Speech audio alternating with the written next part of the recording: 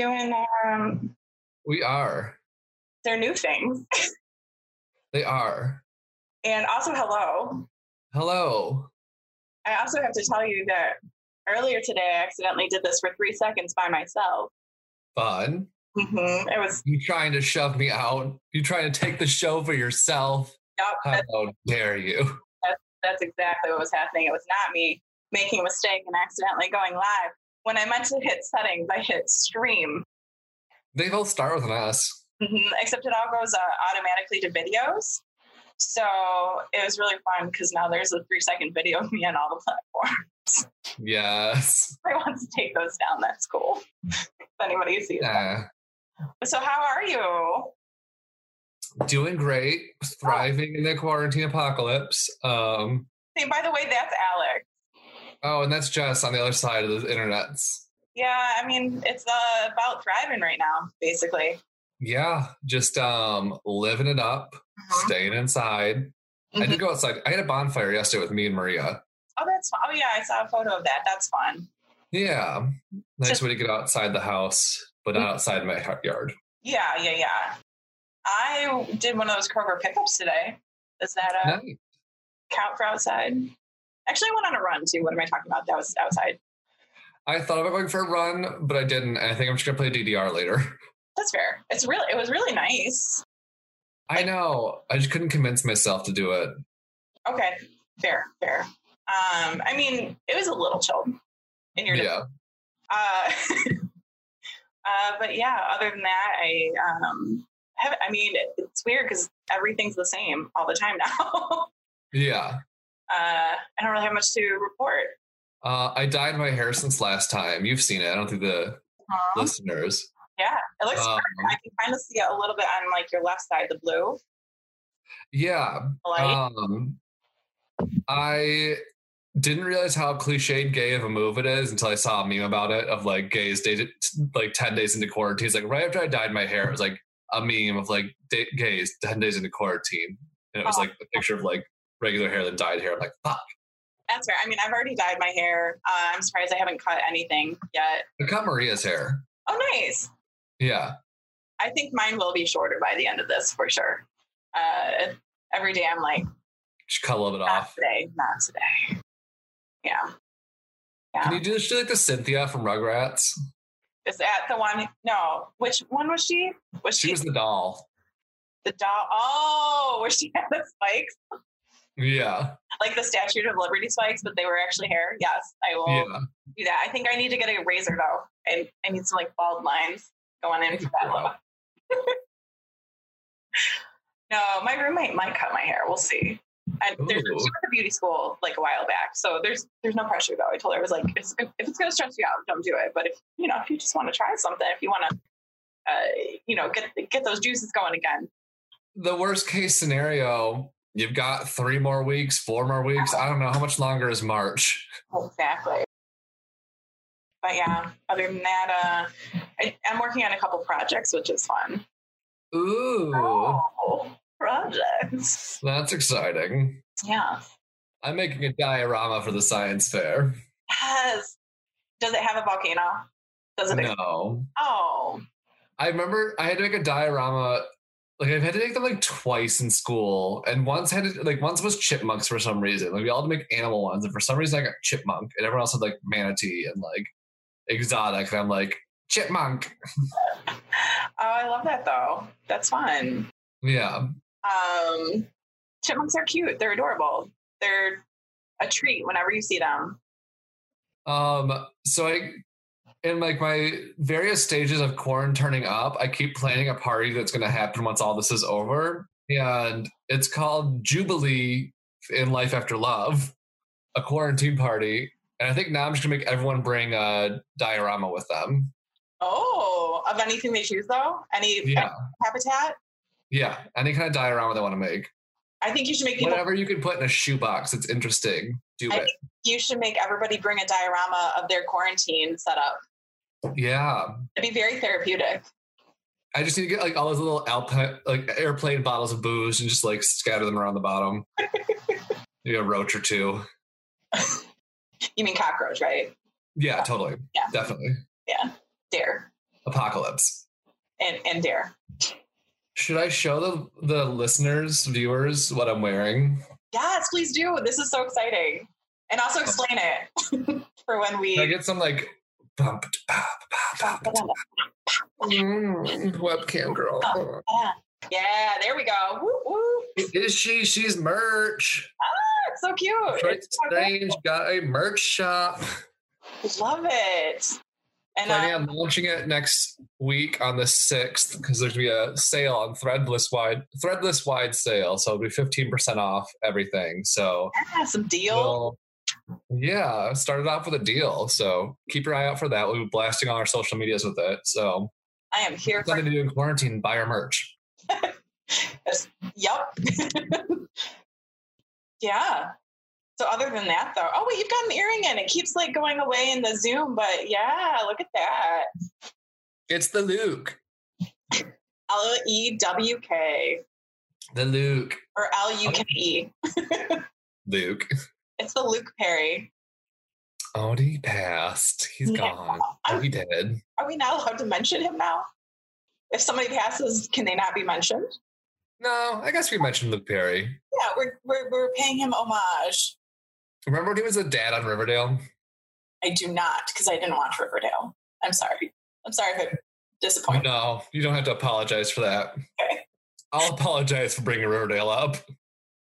No, I do remember that when I was a little kid, my friend Christina, whom you've met, she loved Luke Perry, and I said it out loud once in front of her mom, and she got very mad at me. Oh. Shut up. Don't tell. And I was like, I'm sorry. Did she think you were ruining her chances with him? Maybe. Or that her mom would tell, maybe? Yeah, her mom would forbid her. Something like that. So what's your quarantine beverage? My quarantine beverage is a good old classic. Bum-ba-da-da. It's a White Claw. What flavor? This is important. Black cherry. Oh, black cherry. Oh, black cherry. Black cherry. No, it's That's one of the giant ones that I actually got specifically for today. Just because I was at the store anyway, because we had an egg shortage in our we got delivered today. We got a lot of eggs because I ordered 3 dozen, and then they gave me 3 18-packs instead. Ooh. They were out of the ones I ordered, and they were like, she clearly wanted an extra, what would that eggs? Be 18 eggs on top of this massive order anyway. Yeah. Well, I mean, eggs for days. You can like bake with them, hard boil them, soft boil them, scramble them, poach them. Okay, Bubba. There's a lot. Life is like a box of eggs. Fragile. Yeah. The bad thing is, though, they didn't have any flour or yeast. So if anybody knows where to get flour or yeast, please tell me, because baking. My house. I stocked up. I don't know why, but like I was like, I just need to buy yeast. If I can make bread, I'll be okay. I mean, I think that's totally fair. I haven't really made too much bread yet. I made pan au chocolate like the first weekend of full lockdown. Okay. Mm-hmm. And then I've made Hawaiian sweet rolls twice. Are you going to make them after all of this another time? Yeah, girl. I'm going to make so I made the roast dinner twice. I'll make it again for us when quarantine's over because it was delicious. Okay, good. Yeah, I've decided I need to, for my next grocery order, pick something I've never made before to make because I used to. I don't do that anymore. I pulled out this cookbook my friend Claire gave me that's like Japanese, like soul comfort street food kind of thing. Oh. Intrigued. Because I just have been going ham on anime lately. So I was like, let me look at this cookbook. So I'm thinking I'm gonna try a curry recipe at some point, and I like bought some soba noodles, but like I don't have the stuff to make the sauce.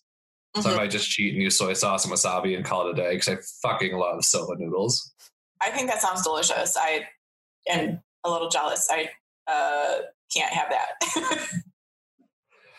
Again, we'll just have like a day after quarantine where we just make each other the foods that we were jealous the other person had. I love that. And it will be like warmer outside too. So it can be all like picnicky and fun. Yes. Mm-hmm. I adore that actually. Yay. Us making plans. By the way, what are you drinking? I think it's an espresso martini, espresso quarantini. I don't know. They're all cool. It's delicious. This is like my second and a half one. So have you ever had I think it's like a brand of vodka called Van Gogh, and they have an espresso flavored vodka. Ooh. Highly recommend. You would love it. It's delicious even on its own. Like it's kind of bonkers. Love that. Yeah. Should we get into our story? I would love to hear a story. Good, because this one is a doozy. Oh, good.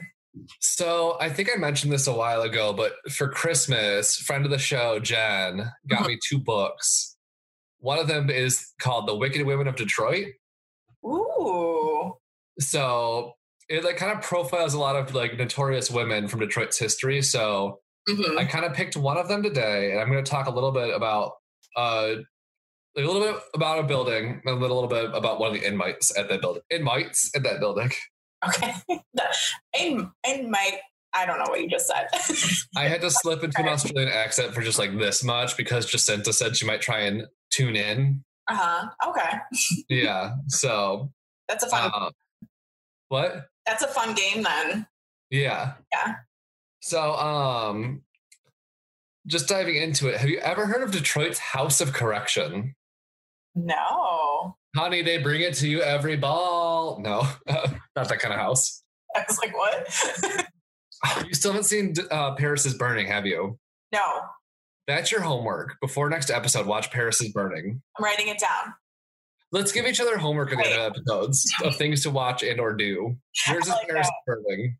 I'm actually writing it down. You can see me. I picked up my phone. Oh, is that a Detroit Strange sticker? You can get those on our merch store. Merch. Hashtag not spons, but kind of spons. I don't know how that works. So anyway, it's like the House of Corrections. There like wasn't enough for a full story here, but I just thought I'd mention it because it was interesting. Okay. And it was built in 1861 near Eastern Market. Mm-hmm. And the building from the outside looks like, I have visual aids. Hold on. Yes. I've got a PowerPoint. Can you see? I can see for sure. Oh, there's my Paris is Burning joke. I knew I had it in somewhere. I don't know why you're gagging. They bring it to you every ball.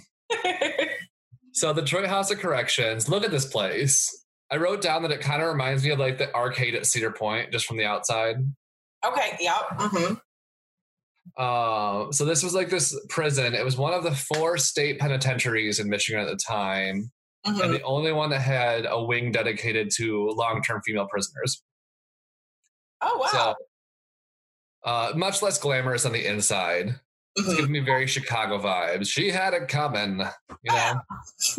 Like that's where Cell Block Tango is happening. Yeah, no, definitely. Especially they're all like stacked on top of each other, and wow, that's like super close. Yeah. Crazy.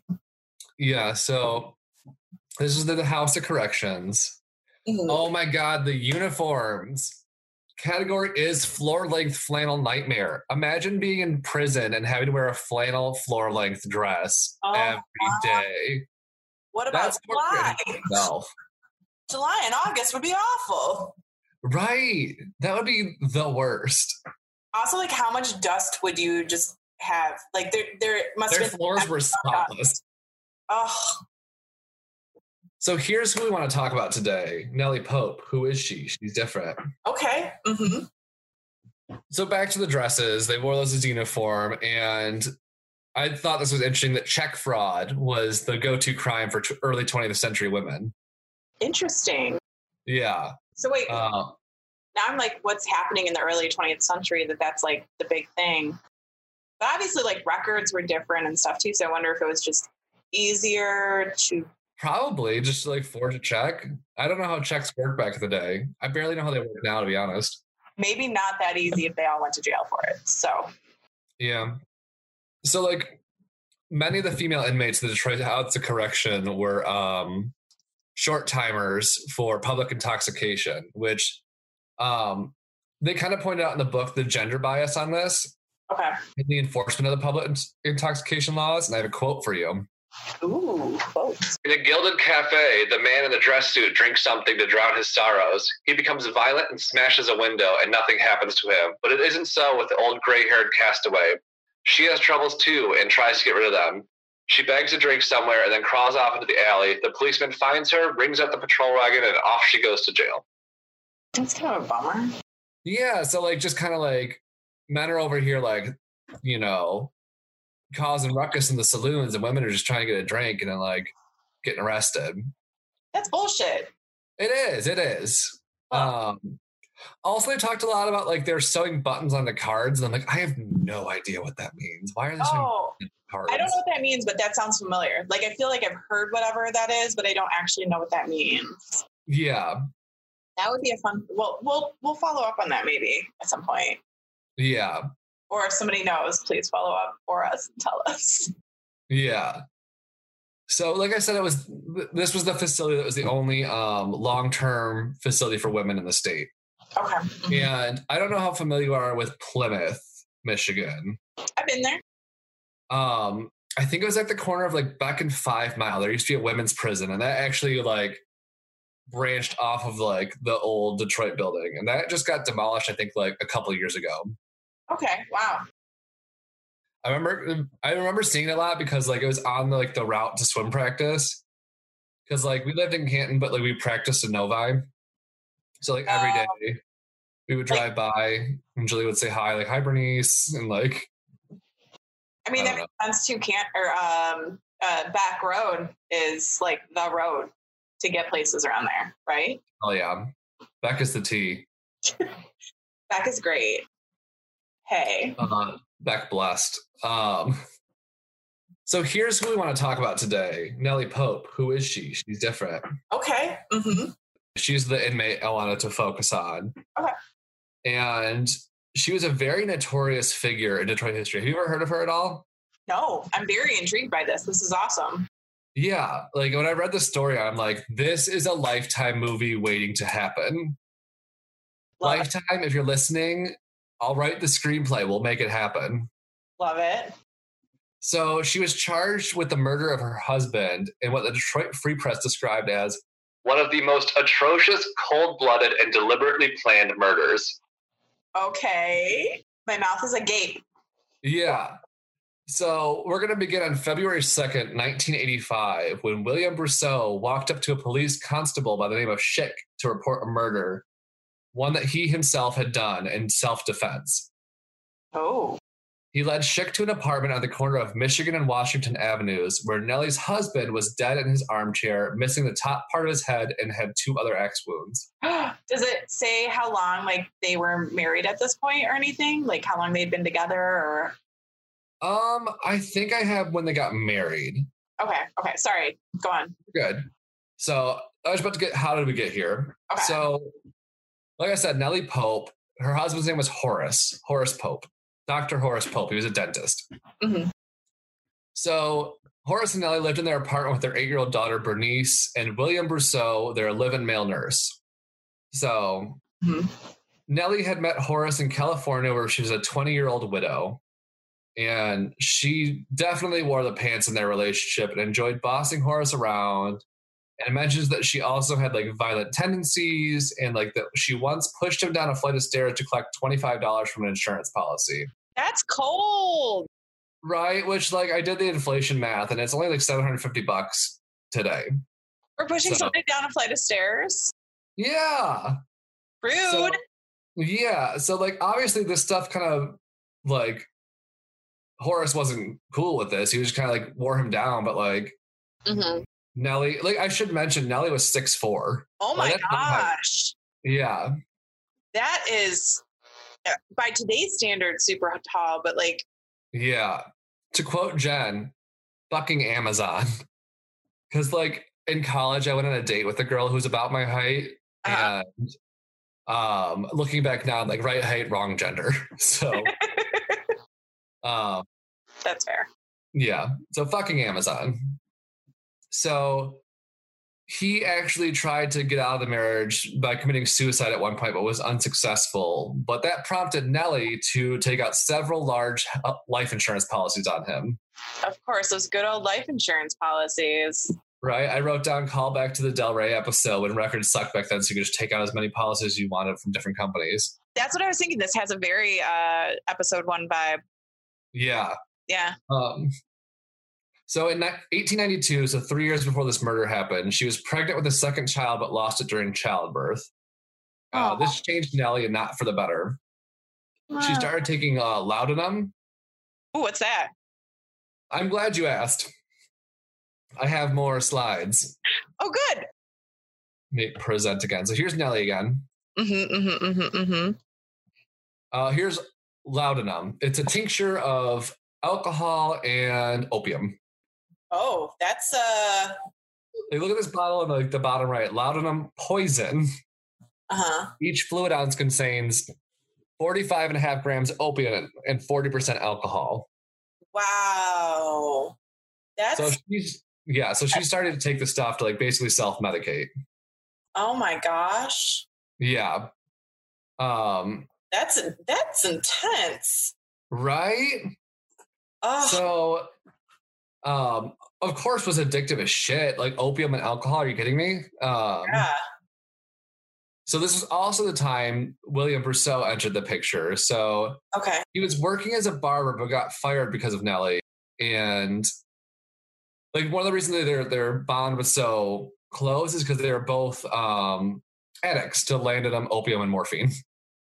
Laudanum. Okay. Laudanum. So Nellie was able to convince her husband Horace that she needed a male live-in nurse for her fainting spells and heart problems, which I'm like, maybe because you're taking all these drugs? Maybe just stop. I mean, that will do it. Yeah. But I mean, just stop is also easy advice to give, but hard to do in certain circumstances. So, especially with opioids, because they're addictive. From what I hear, I can't relate. I don't know, but yeah. I mean, I'm addicted to TikTok right now, so I can't even imagine like actual substances.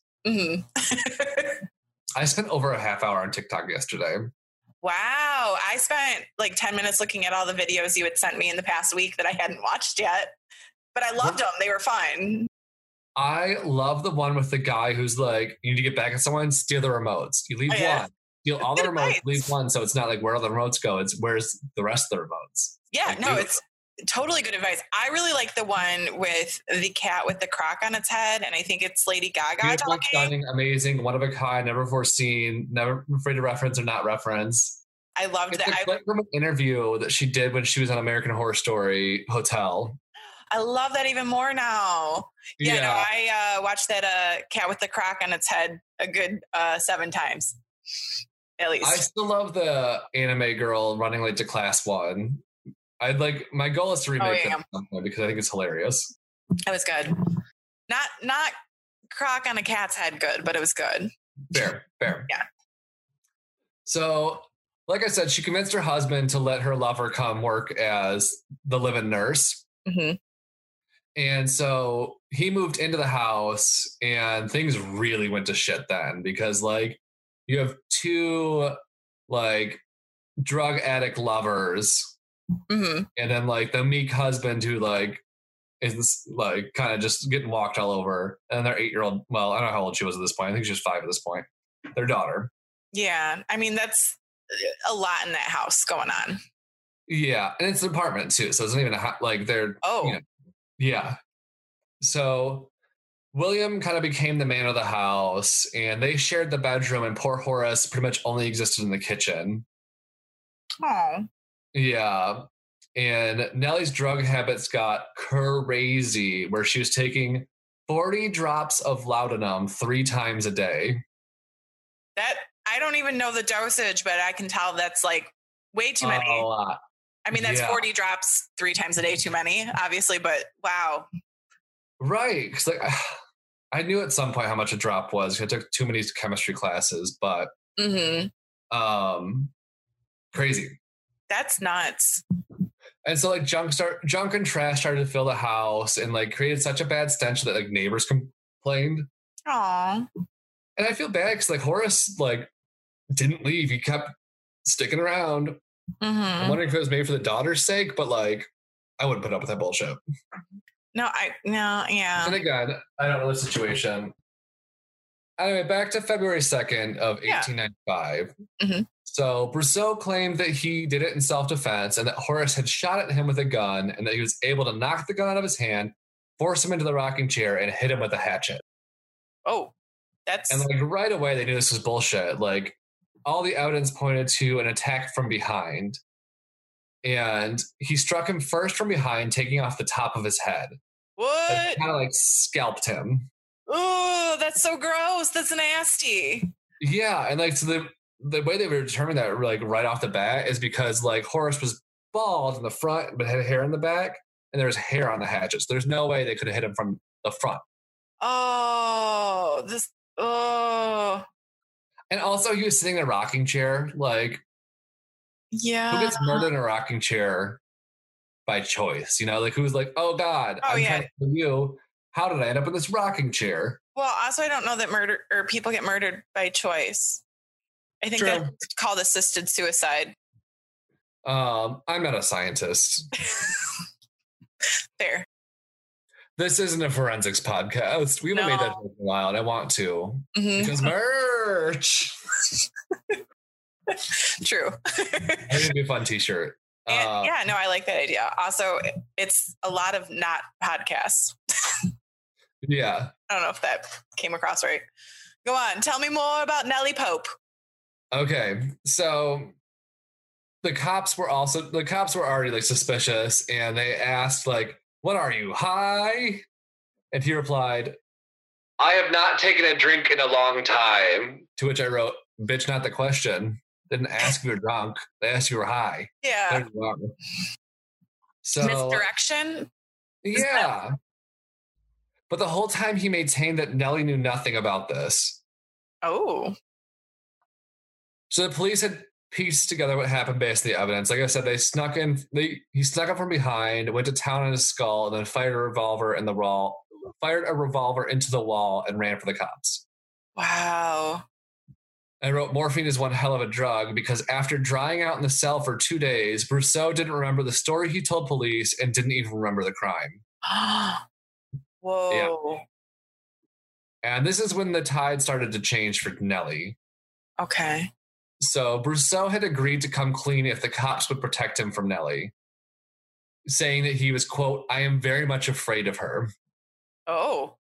Wow. He said that around 2:30 in the morning, Nellie had woken him up, claiming that she needed him. The doctor was in the rocking chair. He didn't remember any of the details of the murder, but said that the blood on his trousers was applied by Nellie. Uh-huh. Oh. Yeah. And he went on to detail that this wasn't the first attempt Nellie had made on the Horace's life. For 6 weeks, she kept urging Brousseau to do it, but he was too much of a coward. And she tried 6 times to build a large fire in the coal stove and leave the top off so he would suffocate because he was in the kitchen. But every time he woke up and opened the window before he died. Yeah, because that's what you do when you can't breathe. Right. Ugh. So then Brousseau claimed that she had planned to kill him by slitting his throat or shooting him. Okay. He described Nellie as a wicked witch that had entranced him and made him do her bidding. Uh-huh.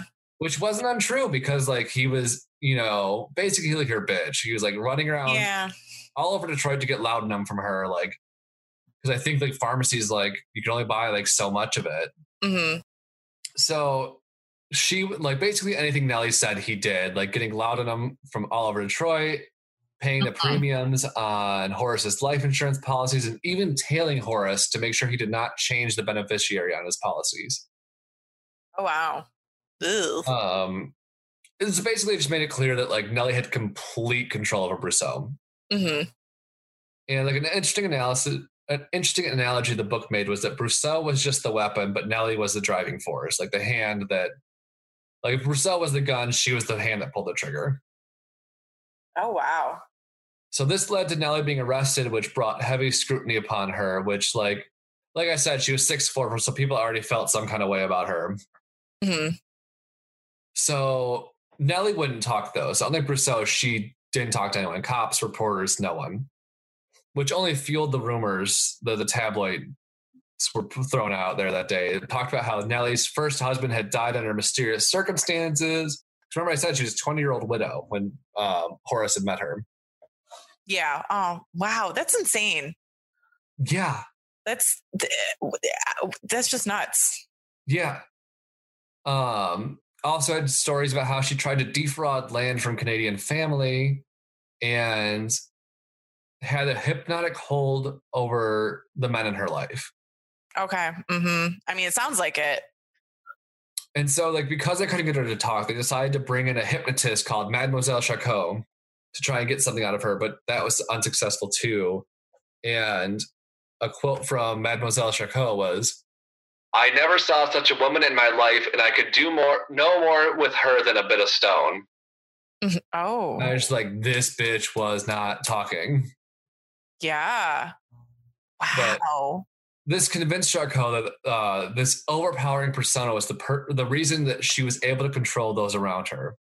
Oh, so, mysterious. Yeah. Ooh. So this is about when Nellie tried to play the victim card here, talking about that she had heart trouble and she needed her medicine. Her medicine being a mixture of laudanum and whiskey.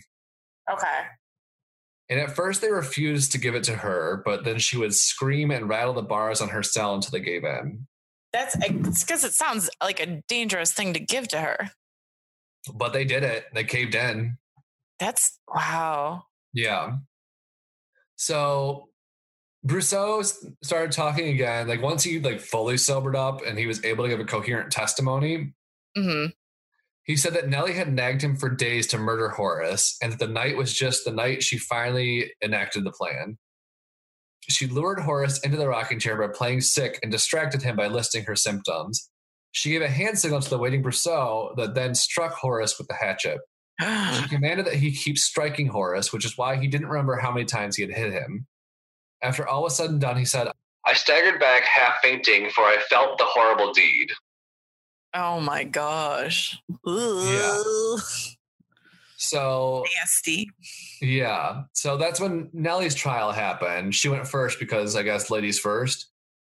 And it was not good for her defense because Brousseau was a witness and he was doing whatever he could to implicate her so he would get like sway his jury, you know? If he like painted her to be this horrible, commanding, whatever, like maybe he would have a chance to get off kind of thing. Yeah.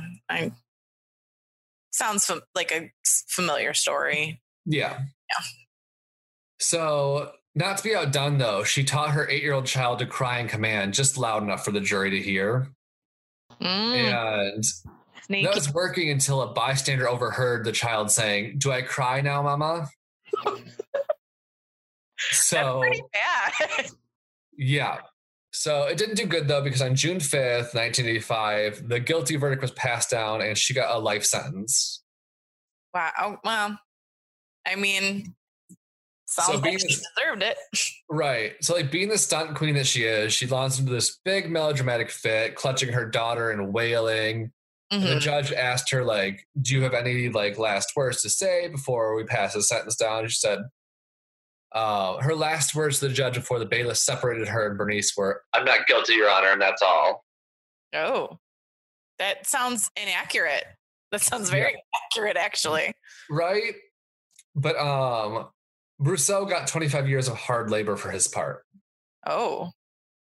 So things didn't end there, though. So prison life, like even after being locked up, she was still making headlines for her antics in Detroit's House of Corrections.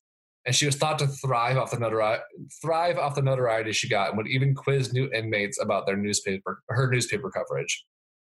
About a year into her life sentence, she tried to feign insanity by claiming she had saw the ghost and it was harassing her. Oh, that's not right. So she claimed don't lie about ghosts. Right. They are precious. Right. I want to hear about them, but don't lie about ghosts. Right. She claimed it was a ghost of her late doctor husband that he came and stared at her until she nearly died with fright. Ugh. The warden was less than sympathetic and said that if anyone deserved to be haunted, it was her. which, I mean, accurate. Uh-huh. So in 1986, so sometime in the year after she was arrested, she was making headlines again because one Sunday at the prison's religious service, where women were seated in the balcony about 10 feet above the male inmates, Nellie jumped down from the balcony using the male inmates to break her fall and rushed to the priest wailing, "I'm innocent, I'm innocent." This bitch jumped off a balcony. She a little Stunt queen. Stunt queen. I mean, she's dedicated. Yeah. I guess that, like, after that, she kind of mellowed out a bit, but still maintained her innocence and tried to become the martyr that was unjustly locked up, which at this point, she'd already pulled so many stunts that, like, they weren't buying it. She failed many times to get parole. She tried a lot to get parole, just wasn't granted it. For good reason, it sounds like. Right. So Brousseau was at the Jackson State Penitentiary, and he changed his story once again, going back to the self-defense story and claiming that Nellie knew nothing of the attack. On his deathbed in 1906, he tried one last time to absolve her by saying, "Mrs. Pope had nothing to do with it. She knew nothing about it." Okay. So about a decade later, Nellie was granted parole from then Governor Woodbridge Ferris. Public was not a fan. They were like, why? But she got out. So as she left the House of Correction, she told reporters, quote, "I want a chance to be good. I want the public to give me a chance. I want fair treatment. I am innocent of the crime for which I've spent a long time in prison. And it has been a long time. A long, long time." So she spent the next decade of her life making children's clothes at the Salvation Army and spent her evenings reading the Bible. Oh. Which, like, sure, Jan. But, like, she still wasn't satisfied with just being on parole. She wanted a full pardon for her crimes, which she got in 1928. A full pardon? She got full pardon of all her crimes from I didn't write down who the governor was at that time, but, like, she got a full pardon. No. Yeah. That's a bummer. Right? So her daughter Bernice, we didn't forget about her, even though Nellie did. Basically, Bernice, after her father being murdered and her mom behind bars, she was adopted, her name was changed, and she basically left her old life behind. She never visited her mom in prison because of she resented her for being robbed of her family. And by the time her mom was out, she was 27 and wanted nothing to do with her, which I get. Like, doesn't sound like she was the best mom. No, she sounds pretty awful. Nellie respected this, though, which I like. Good. And she said in an interview, "She is married, happy, and has children of her own. Our lives must stay apart." So then Nellie died in May of 1929. It's like a year after she got her pardon. And she's buried in Woodlawn Cemetery. Oh. Which I realize is just up the street for me, and I might go check it out soon. Yeah. No, I've definitely walked by it, driven by it. It's big. Yeah, I've driven by it a million times. I've never gone in, but I don't know. I kind of like walking through cemeteries. I used to go through the one in Ann Arbor every once in a while. I got lost in that one, though. You know what I'm talking about? Like the one that was like kind of around Southview area in Ann Arbor. Off the top of my head, I don't remember that. I know like by like the main entrance there's a statue of someone who looks like the Colonel Sanders. Okay. Good reference, but I don't remember. That's fine. So that kind of wraps the story. I just list my sources before I forget. Like I said, this is from a book called The Wicked Women of Detroit by Tobin T. Book. Buck. Karen D.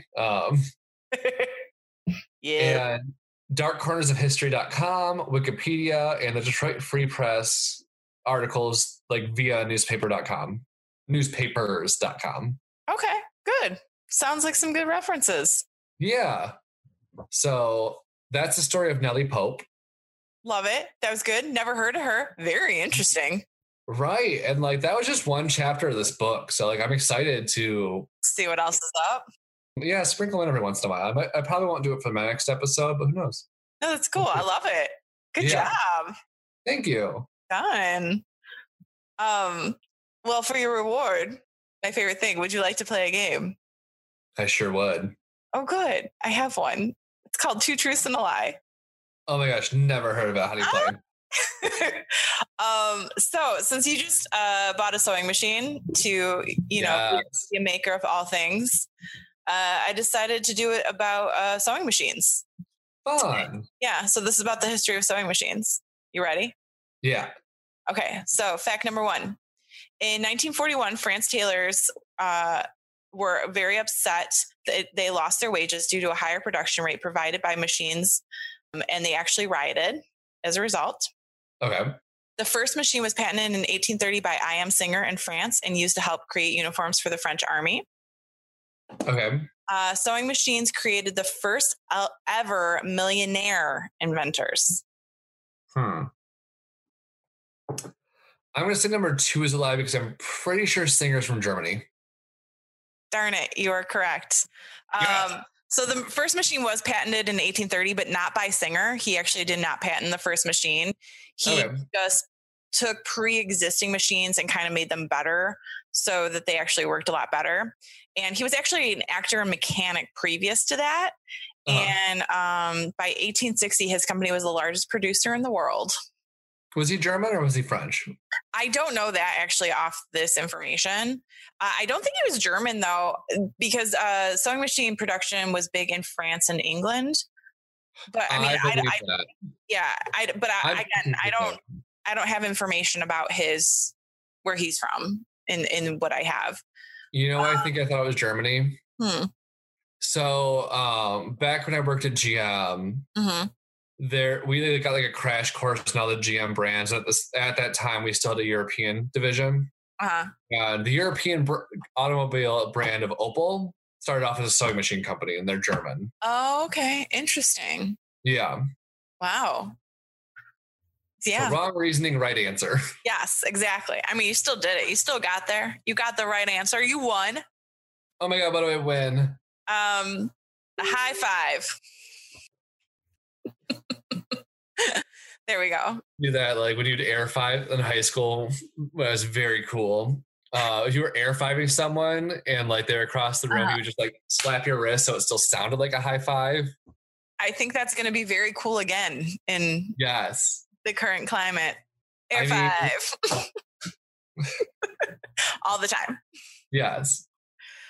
Well, that was fun. I'm so excited to get my sewing machine. Yeah. And now you know some history.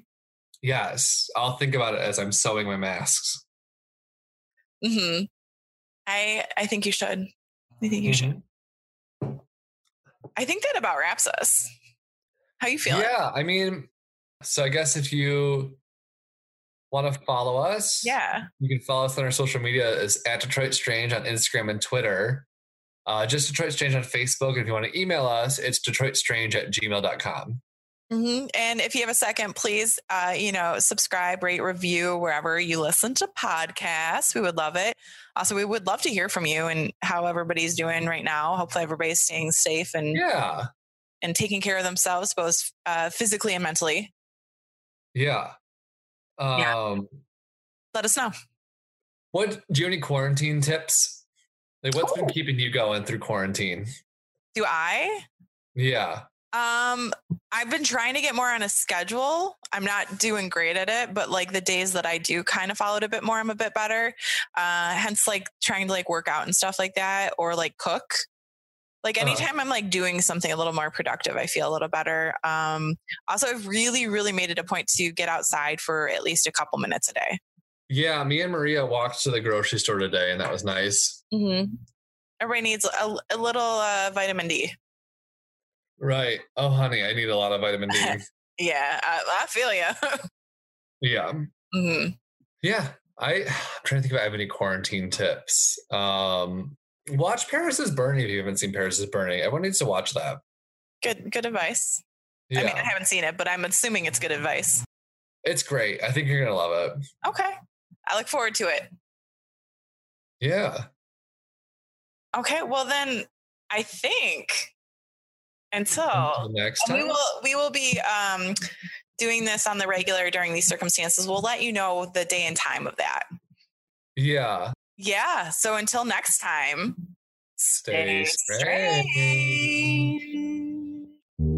This has been a production of Planet Amp Podcast, powered by Pinecast. Our theme song was created by Sax and Violence.